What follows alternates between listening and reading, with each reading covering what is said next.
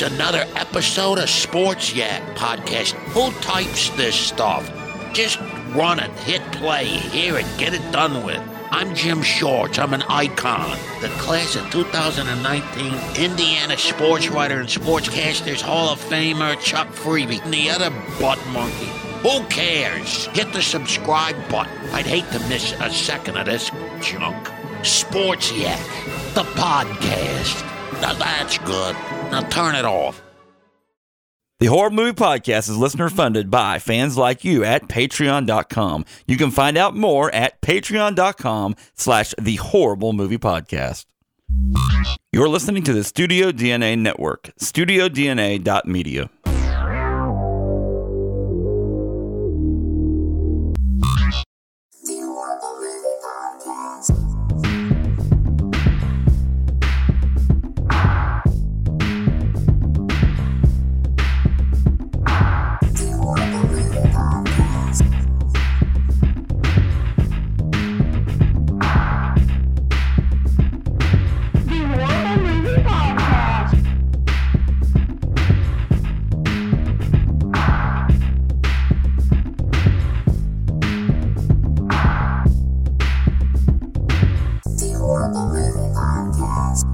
We'll talk after you're done fading that out. Long after the great interplanetary wars, the galaxy has gone dry. Water has become the only thing left of value. Evil Templars from the planet Mithra have gained control of this life-giving resource. Their power is now absolute, except for a few rebel pirates who survive by stealing ice from the great Templar fleets. Well, welcome to the Horror Movie Podcast, and what you just heard is why you're tuning in here for horror movies. Thomas Fulks, tell us, why Ice Pirates? Why Ice Pirates? Oh, Ice Pirates! It's the gem of my childhood. It's the movie that sort of dances the line between appropriate and inappropriate for an 8-9-year-old kid back in the early 80s. So woof woof. Yeah. So. Producer Phil's here. Tom is in the house. My name is Jack, and thanks for tuning in to the Horrible Movie Podcast. We're talking Ice Pirates, 1983's beautiful Ice Pirates movie. We have Robert Urich. We have Angelica Huston. We have Ron Perlman and a cast of so many others. Mary Crosby, who is in a Stasis Pod. David in her live chat pointed that out too. She's Bruce Valanche too. You can't forget Bruce Valanche. Oh, and John Matizak. Matuzik. Yeah, you got it. Sorry, me and phonetics. Hooked on Phonics work for me.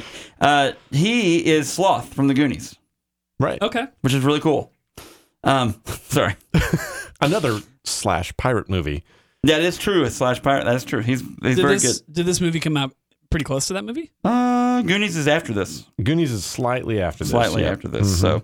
So, yeah, there it is. So, you gotta love it. He's a NFL veteran.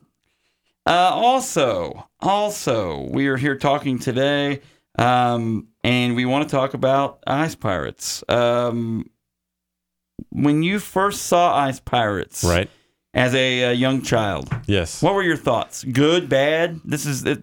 I think it's a movie that I thought, this is amazing, because there was so much going on in it, right?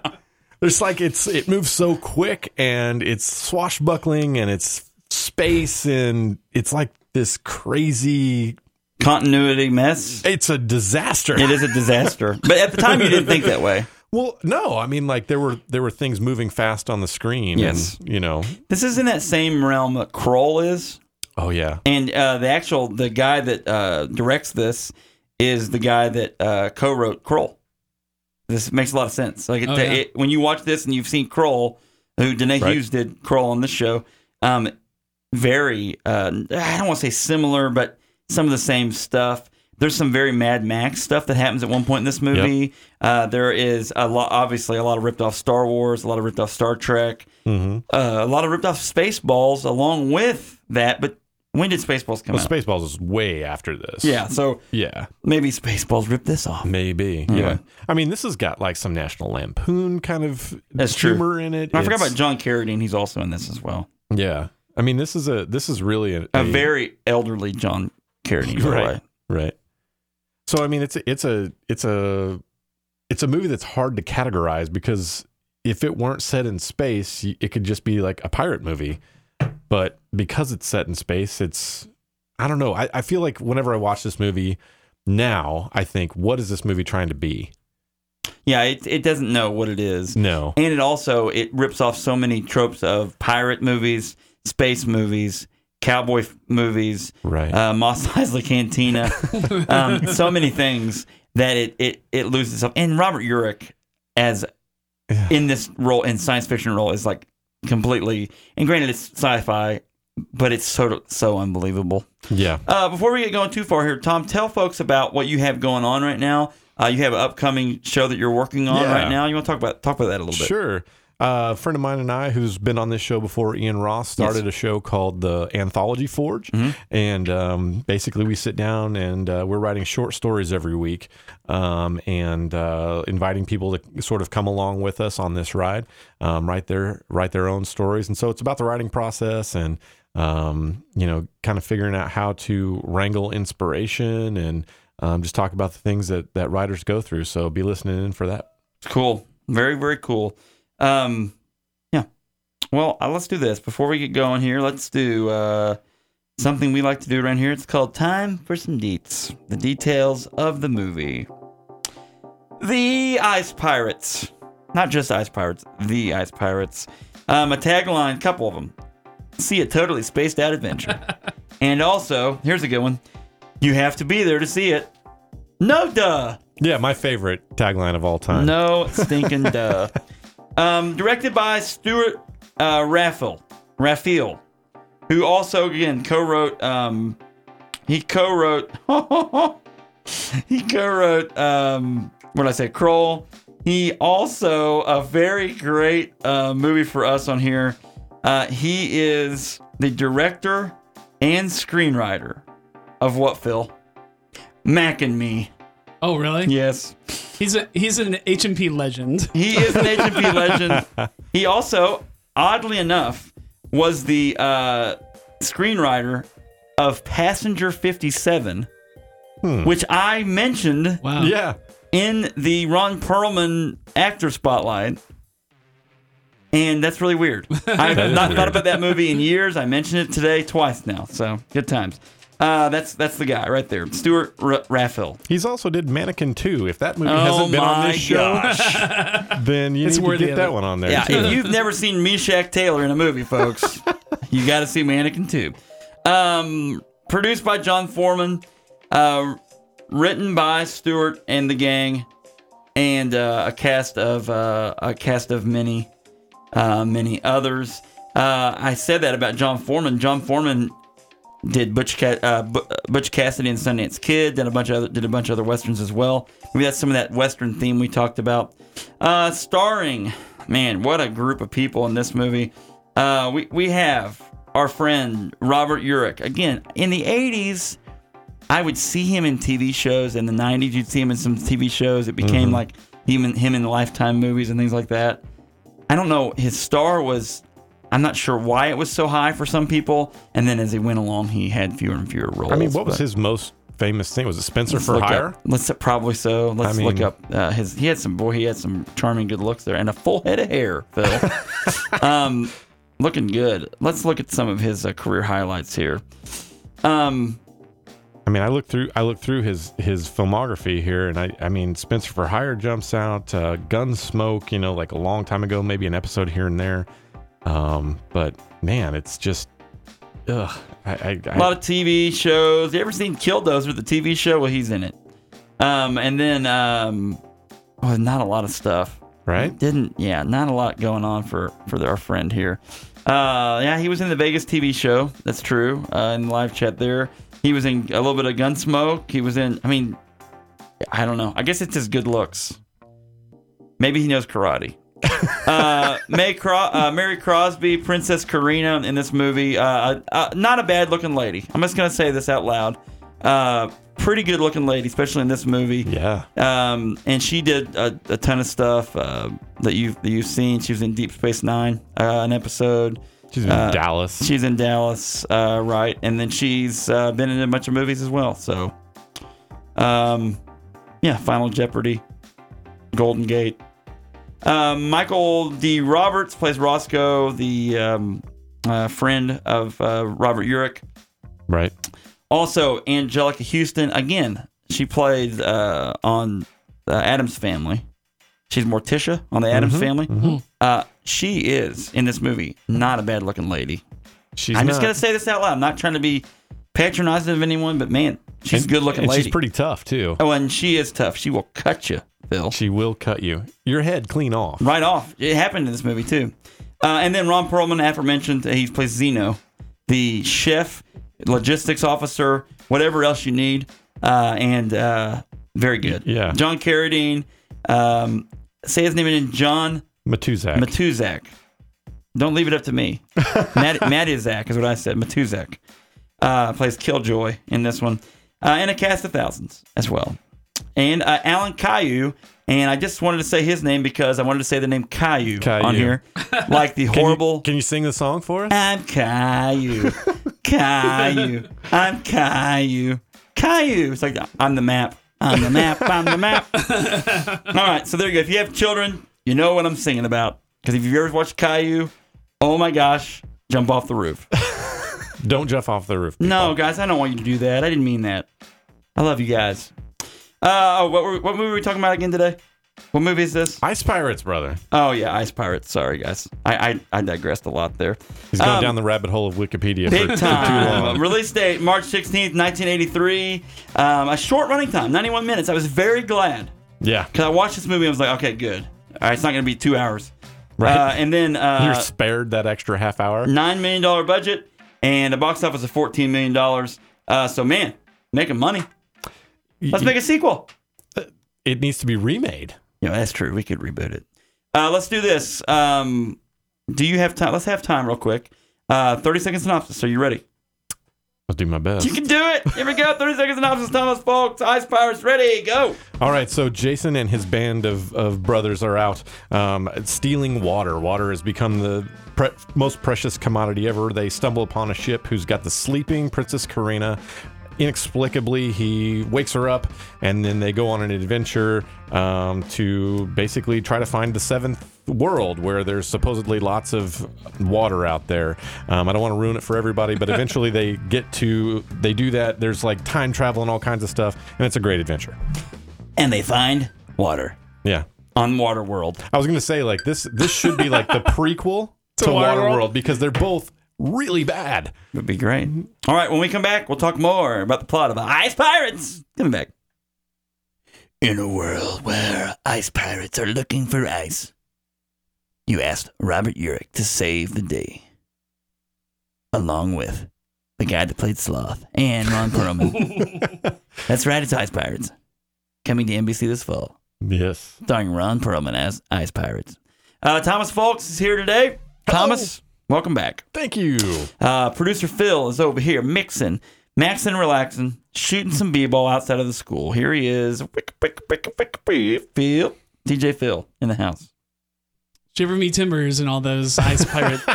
Yeah. They have lasers, but they also all use swords. What? What is this? Makes no sense. Doesn't make a lot of sense. I mean, okay, I understand what you're saying. Let me ask you a question. Do you find it weird that they use lightsabers in the Star Wars universe? It's very chivalrous though, because they do have lasers. Why would they need them? I don't find that strange. Yeah, I don't either. Because the Jedis can block bullets. It's an ancient order. Phasers with those, yeah. So those are basically swords. Or blasters. What do they call them in Star Wars? Are they blasters? Blasters. Blasters. Why don't I said phasers? That's Star Wars. That's Star Trek. Star Trek, yeah. Sorry. I do know about Star Wars and Star Trek, guys. I'm guessing the Ice Pirates is not as cool as Jedi. No, this is way cooler.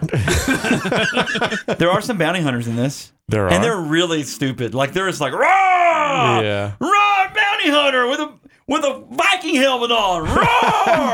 Roar! Okay. They're not subtle. What's happening? Yeah. And they're like Mad Max ripoffs. So stupid. Yep. So this takes place in the far future? Is that... You don't have any idea where this takes place on a soundstage somewhere, and maybe a like really opulent, emptied movie theater. Okay, I will say this: they make a reference in this movie where a guy gets hit in the head. By the way, he is only a severed head that is connected to a robot thing. Right, is how he can even move around. And he's like, "Oh, my head really hurts," because his head gets taken off from the robot. And then he goes, "Does anybody have any Tylenol?" Oh my! But here's the thing: is they've lost Earth. It's a lost planet. Yeah, yeah. That's the seventh world. So obviously, I mean, I don't know if maybe I'm wrong, but Tylenol is based on Earth, right? I mean, it's not like from a future time that went in some time loop that we don't understand. Right. And I mean that I could almost. I mean, this movie's so tongue in cheek. I don't know. Like, I don't know if that was an intentional thing, but there's a point which Jason, the main character, walks up to someone and says, "Look, I got this tape."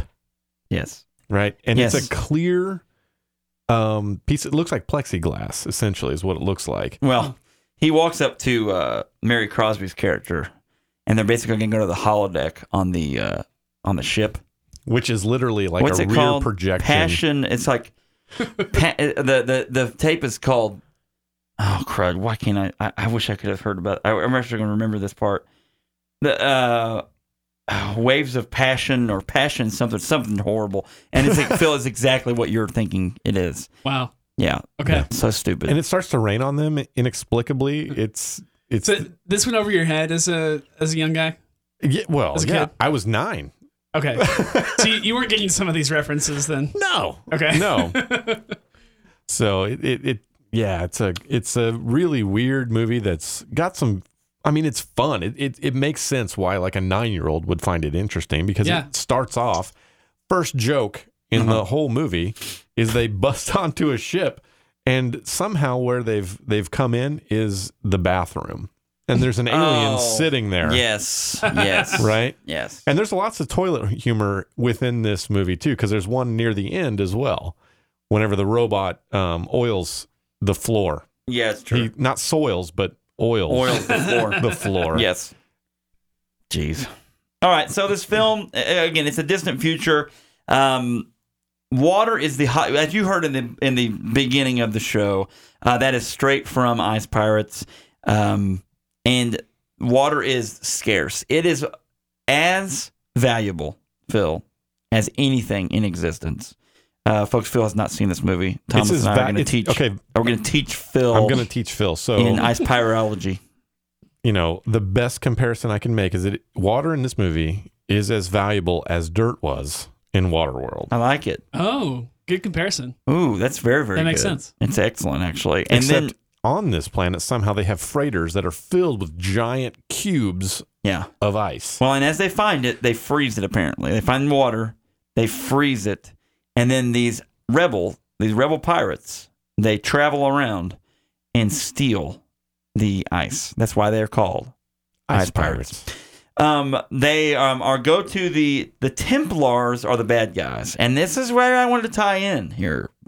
You guys don't know this, but this is part of an expanded universe with National Treasure. The Knights Templar National Treasure. They eventually find all the National Treasures in the upcoming someday National Treasure 3. Then this movie, they take over the world. They destroy the world. They go out into space. Then they come back millions of years later. The Templars have taken over the galaxy. And then they are trying to keep people from finding the seventh world again. This makes National Treasure a much better movie. That explanation. Well, and that way you understand why this overarching thing, the Templars. So the Templars of Mithra, by the way. Right. They are the ones that are in charge of all the water. They're basically the Empire. They're basically the Empire from Star Wars. And they are they destroy worlds. They take all the water, and then they just move on to the next galaxy. They're kind of like Galactus, where they take all the natural resources, especially the H2O, and these pirates are after them. Yeah. Was it strange to you that they look kind of like the clergy? Yeah, no. Well, then the Templar theme is to go back to Middle Ages of the Knights of the Round Table, and it's almost like the Templar and the Knights went to, and I'm not trying to get political or anything like this, but they went to the Middle East. They were able to gather gold, riches, at least according to National Treasure movies. And I'm joking, by the way, about the crossover. I'm starting to sound like I'm not. You've bought in. Like I bought into this fan theory. Maybe we could start that. But then they would go, and then they would take over the basically in the Middle East, basically convert or die with a sword, and that's what the Crusades were all about. So I'm assuming then in space, the Templar, the Templar have done the same thing. They go to each planet. They say, look, you either become part of our army, or I'm going to snap this gauntlet with my Infinity Stones. Yep. This Infinity Gauntlet. That's a good name for it, actually. It's the name for it. Is that original? I just made that up right now. Yeah, it's a great job. Tom Fulks, 2019. And then you're either going to, bend the knee or face the wrath. Okay? And so they take all these things, and we're left with one brave soul, Robert Urich, along with his trusty Maida is her name, Angelica Huston, Ron Perlman, who's the chef / logistics officer, and his trusty sidekick Roscoe. Well, they also, you're missing out on like the maid that wears sort of like a French maid outfit. Like That's true. The nanny. Yeah, that's on the ship. But that's Mary Crosby's. That's Karina. Isn't that Karina's person? It is. But I mean, like the fact that she's there. Yeah, and in a French maid outfit. That's a little weird. But she's not. But she's older. It's not like a French maid, like some weird thing. Yeah. That, you wouldn't be into it, Phil. Yeah. Yeah. Anyway. I mean, maybe. Man, I avoided that. Never mind. But they go to this ice. The Templars' main ship. They go on board to steal the ice. It's a big heist. It's a big heist theme. It's an ice heist. It's an ice heist. # ice heists. And they find the ice. They're getting it off the ship. They're better to get out of there. And then, darn it, if Robert Urich's character Jason doesn't run across Karina, the princess. She's in a hyperbaric chamber. And she's sleeping, much like Justin Bieber sleeps in. She is sleeping in this chamber. And he is just mesmerized by how beautiful she is. Sure. He's like, I'm just going to take her, and then I can hold her for ransom. So he does that. He pulls her out of the chamber, puts her over her shoulder. She fights him off a little bit. They end up getting caught before they can escape. Right. And then, if you get caught in this world, Phil, this is crazy, man. This is real life. That you get caught, you are sent back to the Empire's main base, and they repurpose you as a person. And I think that you are, you're turned into a slave, a eunuch, basically, too. They've got these giant sort of. Yeah, I want to tread lightly here on some of the words we're going to say. Like these chompers. It's a chomper. That's the word I was going to use. I'll let you do it. I'm anxious to see you spin your way out of this, to unwind this yarn ball. All right, so you've seen sort of like you've seen Batman 66, right? Where, like they've got Batman and he's on maybe a table and there's a laser beam that's going to slice him in half. Right.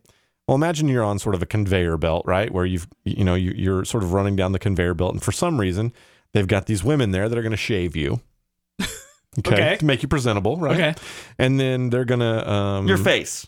Yeah, right. Okay, good. Yeah. The chompers, folks. I'm just going to say this. So I'm just trying to avoid this.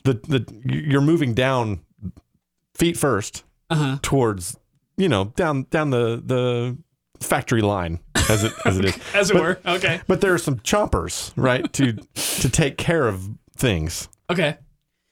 Now, what dictates between what you get the chompers used on you or not the chompers used on you, though? I don't remember this. Because I think they were selected. They were selected. They got lucky. She rescued them, which, I mean, giant plot point, like hole as far as like why she would do that. She's just been kidnapped by these people. Why wouldn't she just go ahead and... Yeah, she should be mad. She ought to be. I mean... Yeah. She was there sleeping right along, Sleeping Beauty style. Yeah. He comes in, wakes her up, she's got a little bed head. And then, immediately she saves him from the chompers. Did she see something in him in her sort of drunken haze? Is it sort of that Stockholm syndrome where she's like, oh, hello? Yeah, and her life is probably pretty boring. At some point, though, they find out that Princess Karina's father went on an exploratory adventure to find this seventh world where it's got water galore. There's a guy there by the name of Kevin Costner, and he's there, and he's hanging out there. That last part's fake. Kevin Costner's not in this movie, but he is in Waterworld. So he goes away. He's not come back. You find out that these people think they have had him killed. Mm-hmm. Right, the Empire basically has had him killed, but she's still the princess, but she doesn't know that they've actually turned on him. Basically, it's basically Aquaman. It kind of is Aquaman, and then they that's kind of weird. Then they go to she goes with Jason, Robert Urich's character, to find her father. Basically, then they're tasked to find her father. And of course, they arrive, and it's the Mad Max planet. And of course, they make a stop off to get more information. They stop at this planet that they tracked where her father was at. It basically is a Mad Max planet. You run into this older guy character, and that he knows that Jason knows. Mm-hmm. He goes out into the wilderness desert, basically. And he's like, what happened to you, Stretch, or whatever this guy's name is, Stretch, something or other. And he's like, what happened to you? He's like, I hit a time warp and I lost 20 years. So he aged in this time warp, which is actually kind of a cool It's a neat concept. That's actually a cool concept. Yeah. And so he came back and he's just old now. And so basically then the bounty hunters show up from earlier that I was talking about. And they're like, whoa, stop you. They're like the Tusken Raiders. Oh, yeah, they are. Yeah, They're exactly. Tusken Raiders plus Mad Max. Right. They escape them. How do they escape? They have this solar car thing, by the way, that looks so stupid in the movie. It looks like a drag It looks like a strip. drag car with these two solar panels on it. Yeah. And dually wheels in the back. yeah, it's so dumb. It's like if they made any Ice Pirate merchandise for this movie and you made one of those, I'd be like, that's so stupid. I want that car. I want to drive that car around. I think you could make that car. I think I have some I think you could find a cardboard. color. Just need some hard plastic. Exactly. Well, I think you can find a solar panel kit and an old drag car, like the plexi, like the fiberglass body of a drag car, and you could find that, and you could make that car. That'd be amazing. That could go in your. The celebrity wing of the vehicles. Come on down. You know you love the Dukes of Hazzard. There it You're gonna is. love Uncle Jesse's truck. We're pulling it up on the screen, guys. Is it solar powered? Is that what I'm seeing at the top Yeah, it's there? solar powered. You know you love Ice Pirates. Well, check it out. It's the Ice Pirate solar car. Anyway, it's so stupid. It does look like what do you call that? Like when you make a car and like roll it down the hill when you're a kid. Oh, like a soapbox car. derby. Yeah, Come down Yeah. to the Springfield Expo Fair and see all your favorite celebrity cars. You know the taxi from Godzilla 1998? Well, it's here too. Yeah, it's a box car basically. Jeez. You know the motorcycle thing from the movie Silver Bullet with Gary Busey? That's right. It's here too. Come on down. Admission's only $55. So you're saying the vehicles aren't as cool as they are in Mad Max? They're then? actually kind of cool. Okay. They actually are kind I of cool. think you're kind of was a stretch even. Now the one with the giant skull on the front and the huge wheels. Yeah, That's kind of cool. well, ish. I mean, if you like, did you like the cars in Flintstones the movie, Phil? No. Okay, that's the same thing. Basically, All right. it's like, yeah, no, you know what though, guys? I'm so sorry. Tom, if you like those, I'm so sorry that I don't ever want to make you feel like Well, you're not Yeah. not valued. I love them too. Actually, I've changed my mind. You won me over. Like, this is the horrible movie podcast, but I'm telling you, the two movies that I've been on the show for were like really favorites of mine whenever I was a kid. I You know, know. I mean, like, there's a reason why. Right. You know? Masters of the Universe was the other one, right? Right. Yeah. So I mean, it's ridiculously stupid and good though at the same time. Yeah. Dolph Lundgren as He-Man is bad. Yeah. Anyway, you guys go back and listen to that one in the archive. Where else? Where are we at here? We're I on actually really like doing these movies because you have nostalgia and you see scenes that you saw when you were a kid and you're just like, oh man, I loved that scene when I was a kid. Right. And he's looking at it with 2019 fresh eyes. Yeah. Like I've never seen this before. And watching it, just like, oh my gosh, this is unwatchable. And it doesn't. The movie clearly has not aged well over the decades. Right. Like, No, it's is so like, interesting to hear you guys talk. Differently about it. To me, it's bad. Like this is just like straight up bad. I'll tell you one thing that's gonna be bad, and I'm excited to talk around this point. They're on the ship. They've been on the ship for a long time because they're trying to travel. They get back from the sand planet where the Jawas are the rulers, and then they get back on their satellite of love or whatever they're flying on, and then they find this closet. They open this closet, and something falls out of the closet. Well, there's this egg thing that falls out of the closet, and it starts to hatch at one point whenever Roscoe is asleep. And Roscoe is laying there. The egg hatches. This nasty worm-looking creature crawls out. It's got these little teeth. It's not very big. It's like the size of like I don't know. Like imagine what you think the Sarlacc would look like, except the size of a large sausage. Yes. Okay. And it scoots and slimes across the floor. It crawls up around, and it looks so bad, Phil. Like this thing looks so ridiculous. It crawls up onto Roscoe's back, and apparently it bites him, right? Right. And then Robert Urich's character looks in the closet, and there's a manifesto of things on board. One of them is this egg. And what it contains is this creature, and I'm trying to think of how to say this. I guess I'll say it. Should I just say it? It's a space herpy. It says, and here's what I'm saying. It says it's the byproduct. If you get bit by this, you get those. And at that point in the movie, yeah, there it is. So gross. Man, Phil's got this picture of this thing. Hey, how are you? Like so stupid. It looks like a Mario villain, maybe. Yeah. Anyway, it bites that thing right there. Bites Roscoe. And then the whole movie is like this inside joke of them saying that phrase over and over again. And then you're like, what did they have to do with anything? And it doesn't have anything to do with anything. No. It just is on the ship. It's a completely pointless subplot. As a joke. But this movie, like you said, it doesn't know what to be. Is it a comedy? Is it actually a sci-fi adventure movie? Richard Serrett is a regular guest host on Coast to Coast AM, the most listened to late night radio program in the world. And now you can hear Richard on his own podcast, Conspiracy Unlimited, 3 days a week. You're going to get political intrigue, subterfuge, conspiracies, the paranormal, UFOs, alternative energy, Bigfoot, and much, much more. New episodes drop every Monday, Wednesday, Friday. Conspiracy Unlimited, following the truth wherever it leads. Listen and subscribe at conspiracyunlimitedpodcast.com.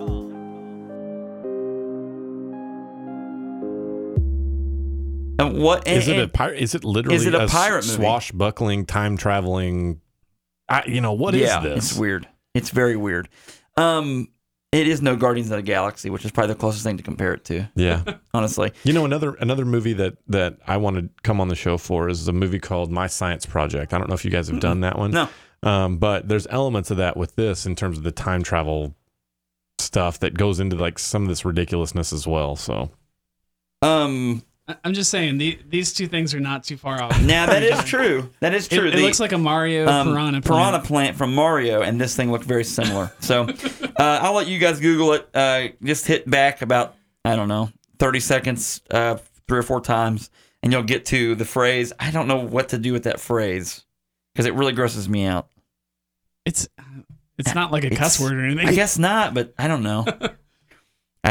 I'm not sure our audience sometimes of the age, and so some people are like, I don't want to hear that word over and over again. So we've said it, and it's a space herpy. I'm moving forward now. He's on the record. I'm moving forward. We're moving on. Past it.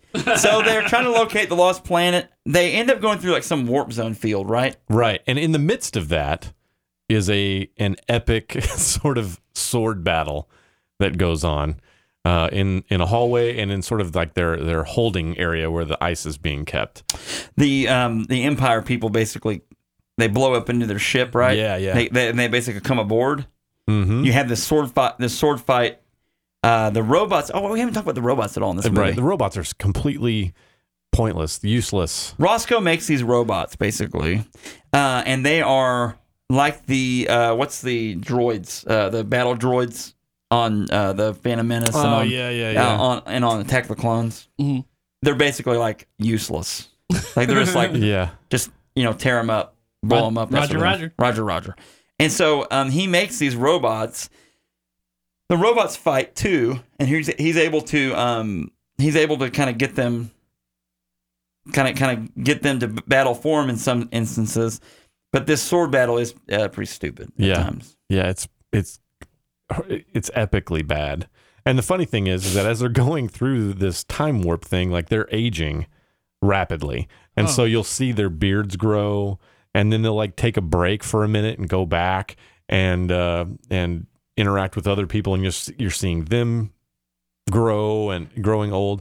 At one point, Jason goes back to Princess Karina, and he realizes that she's pregnant and now has a baby after like 30 seconds. Like this is like in a matter of like 3 or 4 minutes. Right. Like this whole sequence. And then they finally come out at the end of the wormhole or whatever it is, and they end up on the other side of our solar system apparently, because then they're like, "Oh, we made it. Oh, we're fine. Oh, so glad." And they're huggy. Mm-hmm. Yeah. Is she a mother now? No. Okay. Can we spoil it? Yeah, spoil it right now. All yes, right. I mean, this movie's only been out for like 40 years. I mean, essentially, like I have to mention quickly that like Roscoe's afro is impressive. Yeah, it is impressive. It is impressive. It is like 1970s Michael Jackson impressive. It is solid, yeah. But they come back and they were actually rescued by Karina and Jason's son. Oh wow. In the whole like sword battle and whatnot. And so whenever they get to our solar system, they are brought back to their normal ages of whenever the whole movie started. And now that I guess they're going to stay together because they know they have a son. They know they have, like, she's pregnant. I gotta admit, that's kind of cool. Like, it's a surprisingly good concept. Yeah, is it executed well though? Like, is it No. confusing? Okay. No, it's poorly executed, but it's super fun to watch if you like have no expectations of this being anything other than just a fun romp that does not take itself seriously at all. But I mean, I will sort of swing back to something Jack said earlier. This movie is almost unwatchable. Because of what it does, like it doesn't know what it is, and I think it takes itself seriously for a second. Yeah, and then it's like, oh, here's a joke. Here's an alien on the toilet. Who's gonna get him? We don't want him to know who's here. That we're here on the ship. I'll get him. Oh, you get him. You get him. The whole row of people. Yeah, and then it's like Ron Perlman's character's like, you get him, and he's the last one there. Well, and so then he reaches over and like bonks the thing on the head, like so like weird. It's a very strange movie that doesn't know what it's supposed to be. Yeah. And I mean, like silly. the production value on the movie, they obviously had a little bit of a budget. I mean, $9 million back in 83 was a lot of money. That's a lot of money. So the expectation was pretty high. Yeah. And I mean, like some of the costumes are really, really good, very well executed. The makeup is done fairly well in most cases. The vehicles couldn't have been inexpensive to make, but then they come to like a Mos Eisley cantina thing, and you're obviously on a soundstage with like steam and lights, you know what I mean? Like gel lights in the background. And you're like, how did this happen? Right. Poorly conceived is how it happened. Ironically, like we talked about Kroll and Ice Pirates kind of have a similar creator. Pedigree. Yeah. And they came out the same year, basically. What like did? Kroll and Ice Pirates. Oh, really? Same writer. Same kind of trope at times. It's the space kind of, I don't know, junk. Like, I don't know. Like a bad version of what Firefly really was. Like the concept of Firefly, like where it's like he's a cowboy in space. It's like a space western, except this is like a space pirate movie. Right. I don't know. So there's a good chance that the Ice Pirates was still in theaters when Return of the Jedi came into theaters. because it was released in March, and then Return of the Jedi came out 2 months later. And back then, the movie stayed in theater a lot longer. Yeah. Right. So people were probably going to go see Return of the Jedi and not this one. But then then once Return of the Jedi came out and then Krull came out in theaters, they knew that nothing could stop Krull. What's crazy is Krull was probably still in theaters when Return of the Jedi was in theaters because it came out in July. So weird. Oh, the choices people had back then. Exactly. So weird. This whole thing is weird. Movie does drop an N-bomb in it. Oh, really? Does it? Yeah, there's one N-bomb. They go to the when they're trying to find someone to take them into the desert to find the slim guy or Stretch, whatever his name is. And there's a couple of the thugs in the cantina, in the fake. It basically is Mos Eisley. Yeah, that exactly. So weird. And then the other guy corrects him. It's just weird. Anyway, I'm not really going to go into it, but I thought that was pretty weird. Of course, 1983, there were other movies around that time that still used that kind of verbiage. I mean, I don't think it was okay even back then, but it was a different time. Yeah, always a different time. But they used that wordage, and I think that it's just weird that that's in a vernacular, like in a movie like this. There's no point. Like there literally was no point. Wasn't there a point too whenever Roscoe's character makes another robot and it's black, and he's like, "Why is it black?" And he's like, "Because I wanted it to be awesome or something like that." And the robot's like, "Yeah," which I kind of did like that. I kind of thought that was pretty cool. So anyway, Ice Pirates. Let's talk. Anyway, they make it to the planet. They come along the bottom of the moon, which we know is our moon, and they come there. And there it is. It's Earth. And then the movie's over. Yeah. And they made it. They don't show Earth. They could have easily filmed on Earth. They could have. Because we're here. They're on Earth. I don't know if you guys knew that or not, but this isn't a real found footage movie. They really were just on Earth filming this movie. Yeah. And they could have shown Earth. So this is like the Holy Land for them. Like since the Earth is like, 70% water or whatever. This is Waterworld. Whenever they find land on Waterworld. Yeah. This is like. I mean, that last scene where they're all sort of looking at the screen of looking at Earth, it's like they've been literally in the desert and they're seeing like a glass of water all together. Like they have these huge stupid smiles on their face. Ron Perlman's is my favorite, actually. Yeah. If we could see that scene where they're just looking at it and kind of like how happy he is. It's crazy. Well, because they've never seen that much water. He's elated though. I mean, it's a sight to behold. It's crazy. This movie is insane. Okay, well, let's talk about goods and bads. What are the goods of this movie, Tom? Like I said, I think that I actually think that the costume design and the makeup is really kind of decent in this movie. I mean, there's some effects that went into it that I think are kind of fun. It doesn't. I don't know. I don't. It has a very nostalgic feel to me. Like this is. How did you ever watch Buck Rogers? Yeah, I've seen those. Yeah, or Flash Gordon. Flash Gordon, yeah, Flash Gordon. Like that. It has a similar feel to it. It has that feel to it. And yeah, so like Barbarella. Have you ever seen Barbarella? Oh, yeah, there you go. Yeah, I mean, so it's not. It's cheesy, but it is very. I don't know. I feel like that part was well made. It's a neat concept. Yes. I think that they had a lot of like that's a movie where I think that the whole team was sitting around in a room and be like, well, who all's got ideas for this? Mm-hmm. And they took every single idea, including the ones from the guy like taking out the trash, and they're like, let's throw it in there. So I think like it's a movie that honestly could be reworked a little bit and launched again as a kind of a movie that knew what it was supposed to be. I'll have a question at the end for you on this one. Yeah, go ahead. But not yet. Goods for me. Obviously, it's sci-fi. I love sci-fi, but it's not very good sci-fi. No. So it's like, hey guys, all you can eat pizza, and you're like, well, where's it from? And you're like, and I don't want to say the name of the place, but there's a certain place that I'm like, it's the worst pizza I can imagine, and they're like, oh, it's from that place. And I'm like, oh, great. So then you know what I'm saying? Yeah. So it's kind of like that. Like it's one of my favorite genres. Might be my favorite genre technically.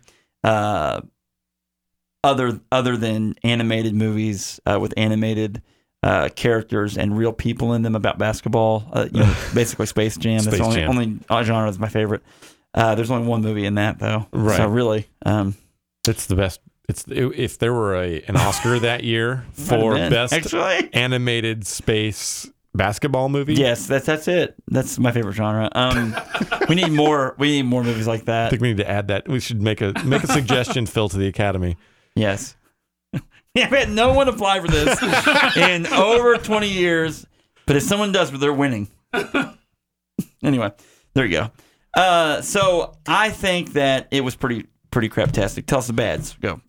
I mean, the whole thing's kind of bad. Like it's a movie that, like, after having not seen it for several years, I was like, again, it's a hard watch. It's a hard watch. Even at 91 minutes, like, you're into it for at least a half an hour before you're like, who are all these people again? What's going on? Set design, awful. Yeah, I mean, bad. just, oh my goodness. I've seen some pictures of the costumes and stuff like that, and they look really bad too. And you think, like, okay, well, it was the 80s, but then again, we've talked about Star Wars and stuff like that, and you're just like, I don't know, like, Darth Vader is, like, timeless. Like, his costume is awesome, you know? Yeah. I mean, there's lots of it that's really bad. I mean, the plot, the storyline is, I mean, just stupid. Mm-hmm. And Just stupid. I don't know how else to put that. Like, it's a movie that, again, like, you spend so much time fighting to figure out what it is that you get lost in it a little bit. It's beyond bad. So yeah, it is beyond bad. It is a 9% on Rotten Tomatoes. 9%. Pretty stupid overall. The rating on here is pretty stupid. I'm just joking. That's a made up rating that I made. Gosh. But I mean, like, if you look at a 9% movie that made $5 million off of its budget, that's not terrible. Look at that face. Look at that face. I know, man. That's right. Yeah, there it is. We're looking at the still footage of Ron Perlman's, like, cheesy grin. Dude, he's so excited about this. Like, guys, he loves water. You know, the director. You have never seen a guy happier than Ron Perlman in that moment. Look at this picture, folks. I don't know what you typed in. What'd you type in? Chest hair. What'd you type in? Ice Pirates. This is the actual movie. Yeah. Okay, so he Phil's got the movie pulled up, the still of the movie pulled up, and Robert Urich's got his shirt unbuttoned, and he has got it looks like a black raven of a chest hair. It literally looks like some sort of or the bat symbol or the something. bat symbol across his chest. Ron Perlman's excited about this water, and then Mary Crosby's like, "Yay, water! Let's go swimming, everybody!" Woof. Pretty fantastic. Woof, woof. Anyway, so that's the big goods and bads. Let's rate this on a scale of 1 horrible to 5 horribles. What's one horrible compared to 5 horribles? 5 horribles being the worst thing you can imagine. Oh, man. This is fun to me. I'm going to give you my rating for this is a 3 because I really did enjoy watching this. I didn't know what to expect because I'd never seen it. I know the concepts were executed poorly, but, like, some of the concepts you guys talked about, I was like, wow, that's pretty cool. I think there's some there. And so after this rating, I'm going to challenge you to something real quick. But it's probably a 2.5 because I'm going to give it a half for the nostalgia of it. And it does sort of, like, once you kind of get into it, you're like, I can't take my eyes off of this. Well, and compared to Star Wars, The Matrix, really good sci-fi, this is bad. Oh, bad. Yeah. Now, as a joke, it's still not very funny, but at least you could then go, okay, it's meant to be a spoof. But I don't know if that they entirely meant it to be a spoof. Right. Because there are some things they do on here that you're like, that if you meant to be a spoof, you wouldn't have done just that right then. Right. And the thing is that, like, Phil, you mentioned earlier, like, does this movie stand up over time? I mean, for maybe what it is, I think it does. I don't think it's any worse now than it was then. Right. Okay. It's the same. I would like to do a watch along where we just rip it up, or maybe do some voiceovers on it. That would be really fun. I'd love to do some mystery science on that. I don't know how we do it though with a camera behind. We can figure it out. All right, here's my question. All right, we're going to recast this movie, and we're going to recast it in 1983, and so we're going to recast it with Harrison Ford as Robert Urich. Yep. We're going to recast, and you know what? I'm leaving Mary Crosby in it. She's great. I'm leaving her in there. Yeah. She better looking in this movie. Should I say that? Is that objectifying? I don't care at this point. She's a better looking lady than Carrie Fisher. Yeah. Okay, so I'm leaving her in it. We can even leave Roscoe in there. I don't really care. But does it fix it with Harrison Ford and he's just come off of being Han Solo. Right. Now he's going to be in this movie. What does that do to he would never agree to it at that point because he was on to Indiana Jones and other things anyway. Yeah. I do think that you get I don't know. I don't know if that fixes it or not. I really don't know that fixes it. I think that the plot is just too thin. And I think what fixes this movie is more budget, which then also takes away any profit that they made. Because I think that if you could have worked, if it looked better in some ways. I mean, like this thing was shot with one camera in a soundstage. It seemed like it at times. It really did seem like it at times. Yeah, with like terrible lighting. Yeah, it's awful. Some really bad shots. Yeah, it's The Room bad sometimes with that. Oh my gosh, you're right. That is true. Kurt Russell. Let's see, Kurt Russell. You know what? Overboard. He would be perfect in this. This would be a great Kurt Russell. Because then you could play off of that Big Trouble in Little China. Yeah. You could pull, you know what I'm saying? Little Snake Plissken. Yes. I mean, and so then it's like this whole other movie. Because Robert Urich, I'm sorry, but it's like, I'm trying to think of what to compare him to. He reminds me of like the Brady Bunch dad at times. The fact that no one on this show that's listening right now can think of a single thing that Robert Urich has been in. David in the live chat mentioned him being in a TV show called Vegas. I mean, that he's just unmemorable. Like he's very milquetoast. He's not a leading man kind of thing. Like that's not a hard role to carry, honestly, in this movie. Yeah. And he doesn't carry it. Yeah. You know. It's saying something that Ron Perlman is today is like the biggest actor that survived. Well, Angelica Huston and him would probably be a very good comparison. Angelica Huston has done some big time stuff too. Sure. So, and the guy that played Sloth. I mean, come on. Yeah. He's done a lot too. He's the Braun Strowman of that age. So it's just that he's such a character. Yeah, he's pointless. Yeah. He fakes being a monk in this one. Right. Well, very good. Radio people, we got about a minute left. We're done with the radio. Radio, bye. See you guys soon. I missed my marker. We'll see you. Love you. Let's do this. I want to make a song right now. And you can beatbox it, Phil. Sure, why not? Or you can pull up a beat on something on there. You may not have the ability to do that. But I've got to make a song for Ice Pirates. You know why? Because we made a song for Kroll. Danae Hughes did. And it's called Fire Mares. Because in Kroll, there's these wild horses that they have to get called Fire Mares. And it was a great song.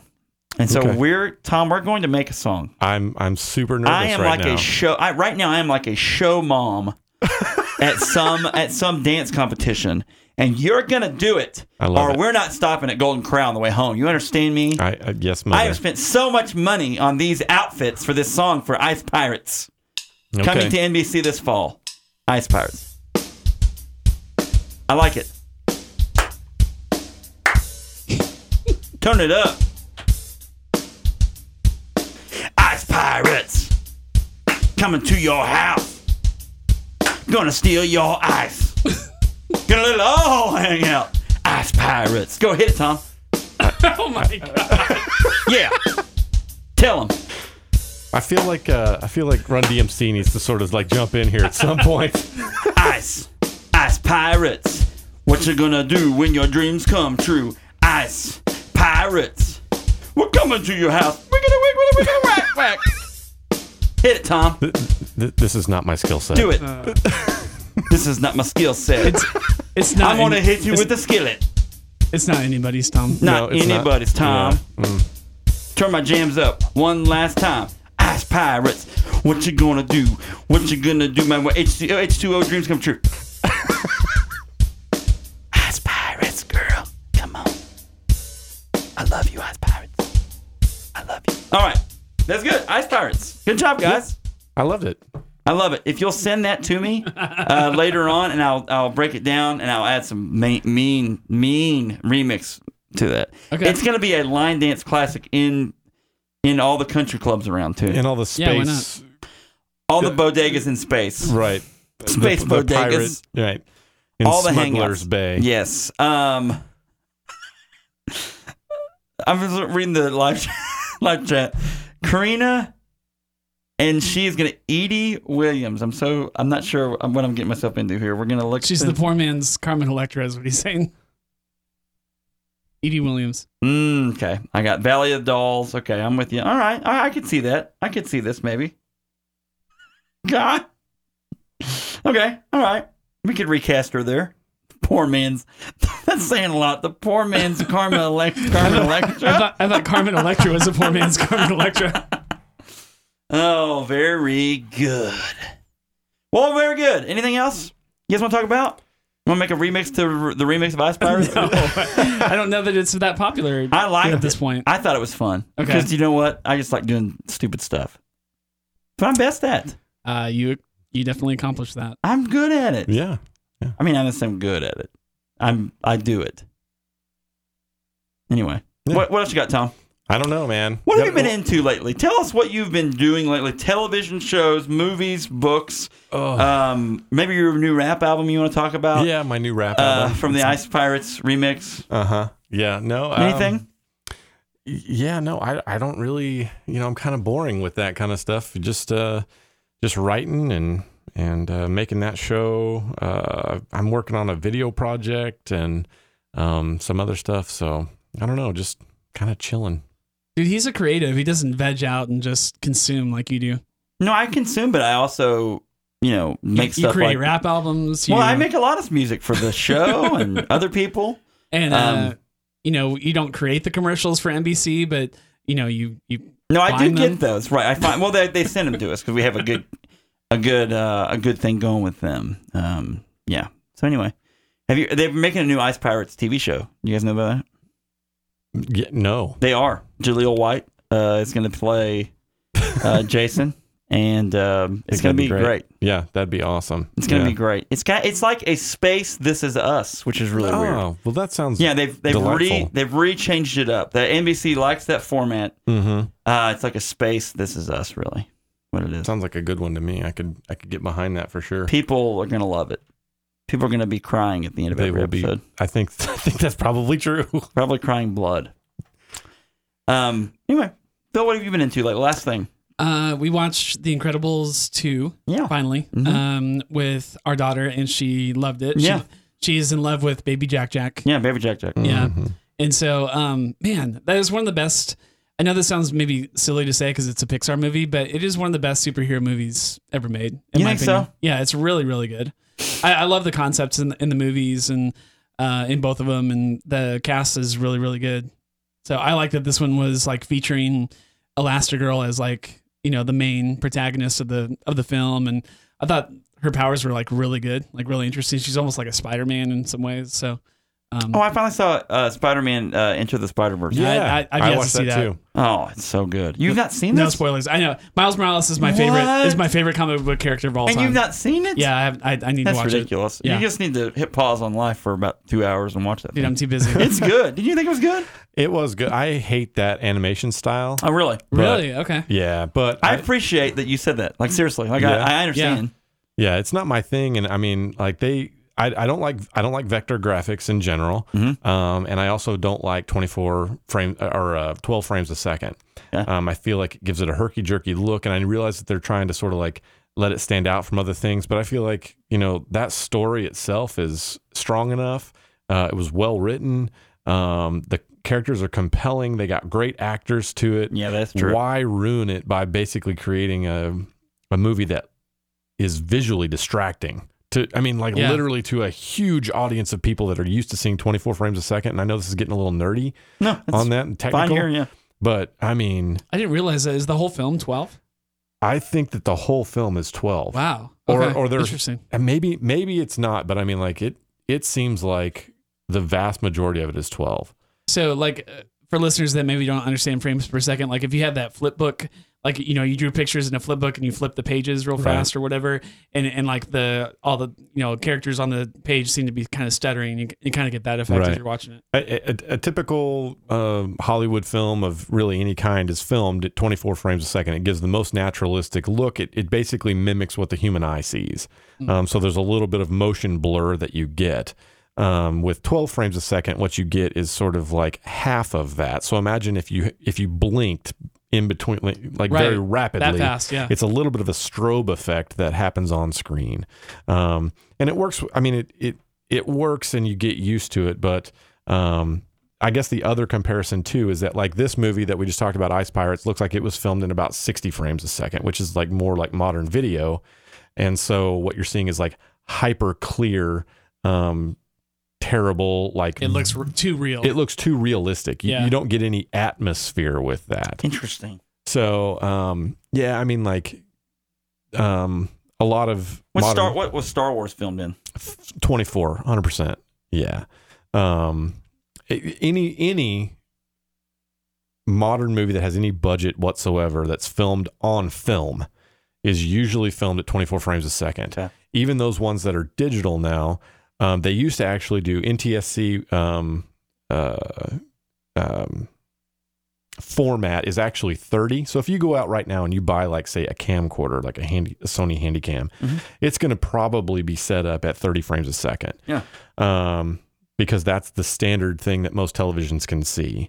If you spend a little extra money, it'll probably have a cinema style or something like that where it's mimicking a 24 frames per second. But that's where you get that sort of natural motion where it looks like a film. Anything other than that, and you know, a lot of places tout this 60 frames per second. Well, that's like hyper realistic. You want to see baseball in 60 frames a second. You want to feel like you're there. If you want that sort of like to see the sweat on the brow and that kind of thing, you want it as many frames a second as you can get. But you start taking that down to 24, and that's what you're used to seeing on movies. If you go lower than that, you're going to start seeing things that it feels like it's skipping or it's jerky, and that's how Spider-Verse was made intentionally. Yeah, right. To set it apart. They wanted it as for part of the feel. So again, I don't like vector graphics, which is just the animation style that they used, and then they filmed it at a 24 frame or a 12 frame rate, which was distracting to me. Interesting. I've never had someone explain the style of, especially the FPS of how they filmed that movie before. I've just seen the trailers, and I've yet to see the film, which I'm going to rectify that soon. But yeah, that totally makes sense. Yeah. Yeah. Get that. Cool. The story, I thought was really, really good in that. I can't wait. Great story. And they're funny. They're going to make other films. Unfortunately, they'll probably all be in 12 as well. But It's all right. Well, very good. I will still watch it. Tom, come back anytime you want. Will do. Phil, just keep coming back every week because this doesn't work without Phil. It doesn't. Even my Ice Pirates remix doesn't work without Phil. It's fun, man. I like it. I like it even when I haven't seen the movie. Okay. Well, folks, thanks for tuning in. We'll see you soon. Reach for the stars, follow your dreams, and remember, just because it's from Hollywood doesn't mean it isn't horrible. Have a great day, night, overnight, wherever you're at. The Waffle House. Maybe you're in a booth at the Waffle House. Maybe you are in a movie theater waiting on a movie. It's the episode that never ends because Jack. Have a great day. And remember, you're the best. Don't let anyone tell you otherwise.